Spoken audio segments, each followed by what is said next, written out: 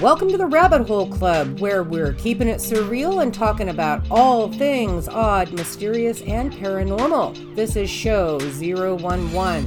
Tonight, I welcome my friend Michelle Staley. She owned a haunted antique shop we investigated as Show Me Ghosts West several years ago. We're going to talk about her ghosts, haunted antiques, some impressive EVPs, and all kinds of other weirdness. It's candid with some adult language, so be advised. And now, on to the show. Hi. Hi, Michelle. How are you? I'm doing well. How about you? I'm doing okay. I've got my ups and my downs just like everybody else right now. Yeah, I tell you, it's just a weird time. Yes. It's just weird. Tonight we're going to talk about your antique store and haunted antiques and the investigation that we came and did for you, some of the activity that you had around the shop, that type of thing. Would you like... I found some things in my home. Oh, wow. Yeah, because when we closed, I just had stuff thrown in boxes. My mom had just died. And I was thrown in a box. I'll take care of it later. Well, when I go down to the basement to start dealing with it, it gets really weird. Start opening boxes, so... Let's start back when we first met, because you had your shop over in Lenexa. Mm-hmm. I just did a show with Christine that is going to air the 22nd of July. And we were just talking about you and all the EVPs and the activity and all that good stuff. But let's back up and why don't you tell me a little bit about your shop and what you do and all that good stuff?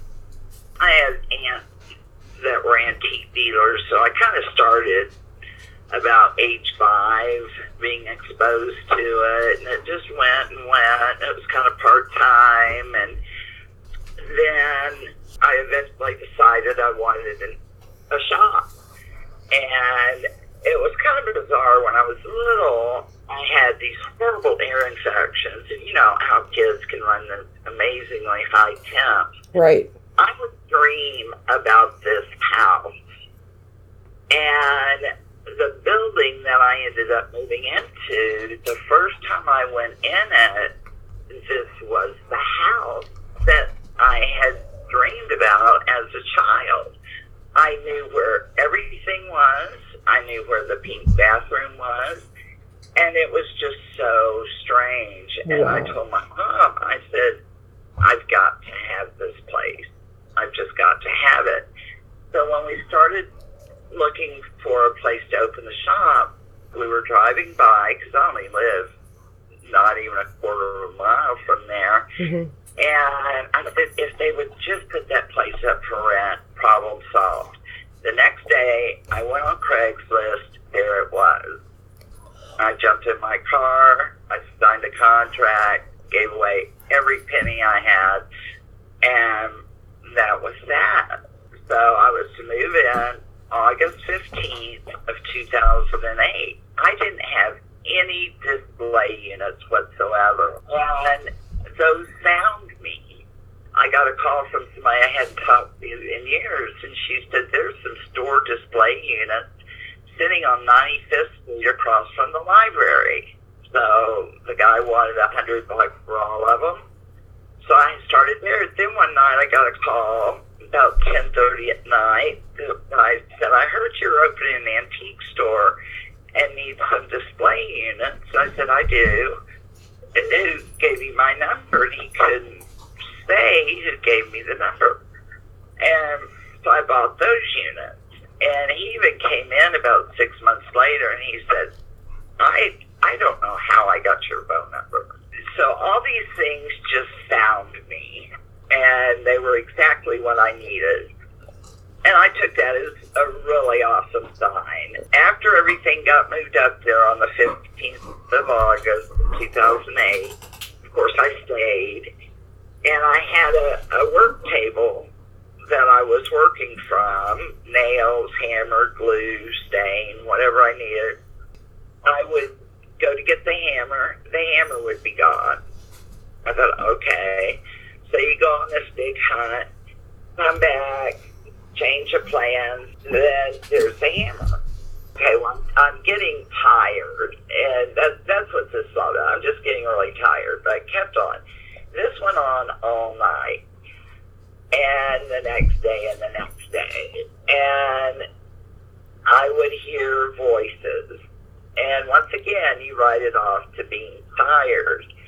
What kind of pushed me over the edge was I was sitting at my desk, and I was facing the stairway, and this black, solid black blob dashed up the stairs. Just solid black. You couldn't see anything through it. And I just put my sandwich down, went out the back door, and came home. I didn't know how to process what I had just seen. Did it have a face or any recognizable features? Not a thing. It was just this solid, black as black blob. Wow. And it went so fast. And at first I thought, I need to go up there. And I thought, no, I don't need to be up there with whatever that was. I had to go back the next day. I mean, you know, my lights were on, sandwich sitting on the counter. And so I kind of walked through the shop and just started having this conversation. I would hear some knocks and some noises. Okay, well, it's an old building. It's settling. Mm-hmm.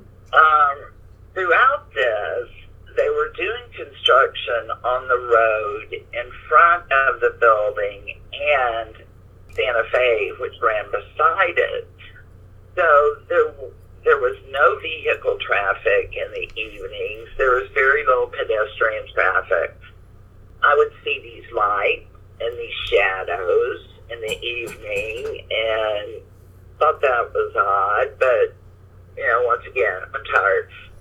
I did keep the front door open during the day when I was there so people could come in.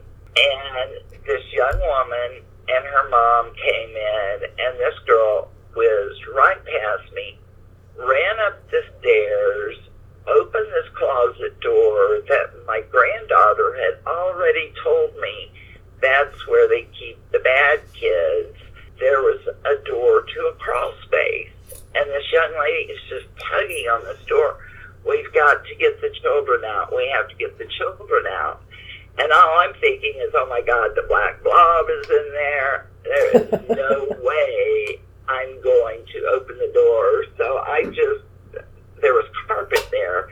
That's what was keeping the door shut. And I assured her that I would get the door open and let the children out.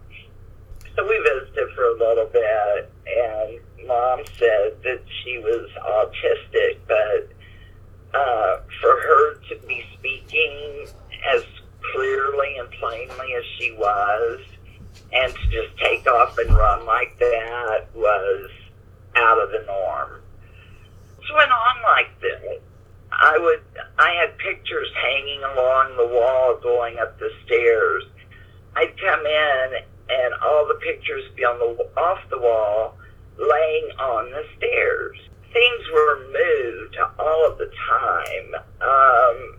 The front room on the second floor, the one that faced Flum, I would smell perfume in there. And I did have some, but it wasn't what I was smelling. Every day, all day long, there was something. Then the customers, once I got open, the customers started noticing it. The downstairs was still, nothing had been changed from when it was rebuilt in the 1920s. So these beautiful pocket doors, glass front cabinets, built-in cabinets that were not easy to open. You would be walking through, and all of a sudden one of those cabinets would open up. In the room where we kept most of the dinnerware, you could hear the clatter of dishes go in there. Nothing was moved. Nothing was out of place. The room that had a lot of the glassware, and I had a big shelf in front of a window so it would shine through this glass. It sounded like somebody in the basement just threw a big rock up on the ceiling in the basement, and you could actually see that glassware jump, and not to mention the noise it would make. There were so many really impressive things that happened. I had an old 1950s Formica table in there with the chairs, and this young lady had been in the day before and had a horrible physical reaction to one of the rooms upstairs. And I thought, well, we're not going to see her anymore. And she had seen some shadows and different things. Well, the next day she came back with her husband to buy that Formica table. And the three of us are standing around the table, and all of a sudden, it jumps off the floor. I told him, I said, I assure you that if this same thing happens when you get it home, I'll give you your money back. Chances are good. It'll be okay once it leaves the building. And then she started talking about what she had experienced the day before. The night that you guys were there, and I got scratched on the back. So the night that we were there and you got scratched on the back was incredible. Yeah. Chris and I were just talking about that. That's part of the show that will air on the 22nd. That was crazy because one of my consigners had brought a pendulum clock in, and it didn't have any batteries in it, and it was laying on that feigning couch that I was sitting on. While we were all talking, I could hear that clock ticking. I thought, well, that's really odd. There's no batteries. It's laying down. It was about that time that I felt the stinging and burning on my back. And I honestly thought a wasp had gotten up under my shirt, because we kind of had a wasp problem in one of the rooms upstairs. When y'all were going through the EVPs, this female voice told me to get off her bed. Yeah, it sounded like it was a nurse. You okay? Yeah, it sounded like it was a nurse. You okay? After our investigation, Michelle had another group come in. She told them about getting scratched on the Chase Lounge along with the EVP recorded at the same time. A young lady in the group decided to taunt the spirit by sitting on the same furniture and threatening to spill her drink. A dark cloud appeared around her, followed her through the shop, and out to her car, where she remained for the rest of the night. And, I mean, that thing hurt and burned for probably a week. Oh my God, I didn't realize it was that long. Yeah, and the scratches got worse, and I find it interesting that on all these shows, they'll say, well, if you get 3 scratches, it's a sign of a demon. Well, if you look at your hand, if you scratch yourself, you're scratching with 3 fingers. I'm glad that you said that. Yeah, I mean, it drives me nuts. I mean, you scratch your leg, you got 3 fingers going. And that lady had no ill intent. She tried using the clock to get my attention. I just didn't know the point. So she reached out and she got my attention. Yes, and she did. Told me what to do. And I don't know if I ever told y'all, because I went out back just to get some air. And I was sitting back there on the little deck, and it was fairly late at night. All across that back part, I could see these black figures running back and forth. I don't know how many there were, but they were really tall, slender, black figures. I didn't have my phone. I didn't have any way to take a picture of this. And I was afraid to move because I was afraid they'd stop. They were just black as black. Just tall and slender, just darting around that whole back area between those businesses. Wow. And I did get out and walk around to the front to see if there was, by chance, anybody walking the street at that time of night. But even if there had been, this was behind the shop. So their shadow wouldn't have cast through the building onto the back. So, yeah, that was really strange. Or one of the stranger things. I mean, there's so much stuff that went on there. And we did find out, I did a lot of research on the building and found out that the first doctor in Lenexa, he and his wife lived on one floor, and then a mailman for the railroad lived on the top floor. The doctor had his office in the basement. Once this was published, and people from all over started coming to me who had lived in the building, would tell me their stories, and one gentleman had actually had his tongue taken out by the doctor. So I took him down to the basement. He showed me where the operating room had been, the waiting room, the exam room, and nothing had changed in the setup of that area down there, other than a little kitchen was added. But the stories that came out when I finally let it go public were just phenomenal. I kept a journal of everything. When you hear these ghost hunters talk about different things that can escalate activity, one of them is limestone. Well, the basement was limestone. We had a spring running beside the building, a fresh spring that was still coming through, and we finally got it opened. They tried to cap off the well, but you could see a pipe that used to go into the kitchen. There was the cistern behind the building, which also had a spring running through it.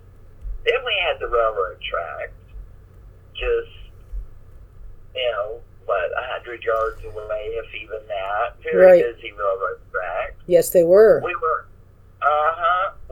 on the Santa Fe Trail, and the area where the shop was the highest point for 7 miles in either direction. This was one of the winter camps. And I had a historian from Topeka come in, and he said that from his information, the area where the buildings were, they had like a little hospital there, but that's where they kept the sick and the dying, and he said, they just took up this little area. And then somebody gave me a geological survey that showed a ley line running between my building and the one next door to the south, came all the way, headed north beside my house, all the way up Flum, and then there was a ley line intersection in the cemetery up here.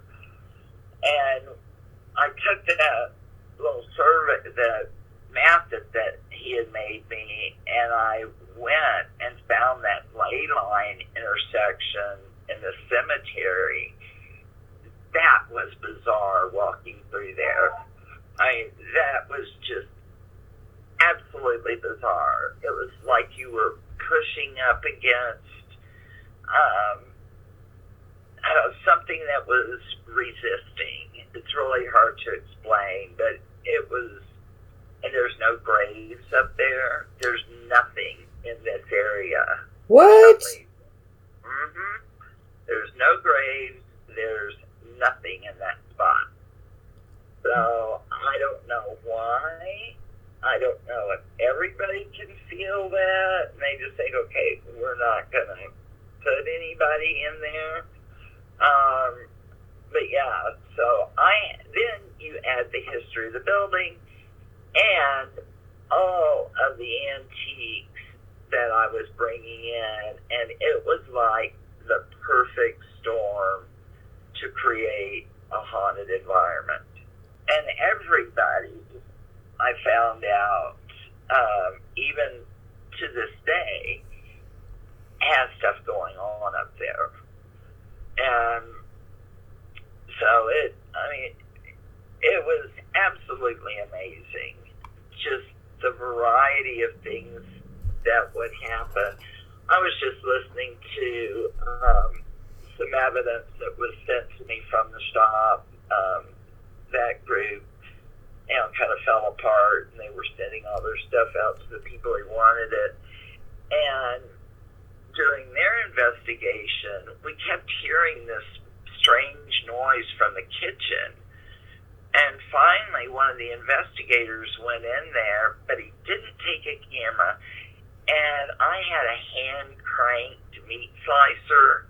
That blade was just spinning like crazy. And that still gives me shivers to this day to think. Yikes! I finally removed it from the shop because it was kind of dangerous. I had it in like a beer flat, and the minute I got it out of that shop, the base of it just fell apart. Oh, wow. And so I thought, okay, that's strange. And I still have it somewhere. But I've got so much stuff everywhere. But I do want to pull it out and glue it back together and just see if anything would happen. Take it down to the basement where all this old inventory stored from the shop, and see if anything would happen. And then break it again if it does. Right. Well, you have to get footage first, Michelle. I'll take my camera and get it. Here are some EVPs Michelle shared with me from another investigative group. I have more that we'll get into next week when we continue Michelle's story. Oh my God, it records your voice.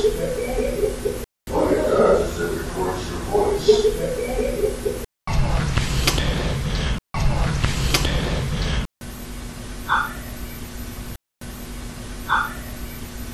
That's my show for this week.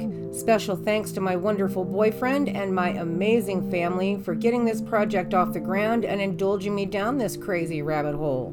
Next week, we'll go into part 2, where I talk again with Michelle Staley about her haunted antique shop and her experiences with haunted antiques. Don't miss it. Thanks for listening and keep it surreal.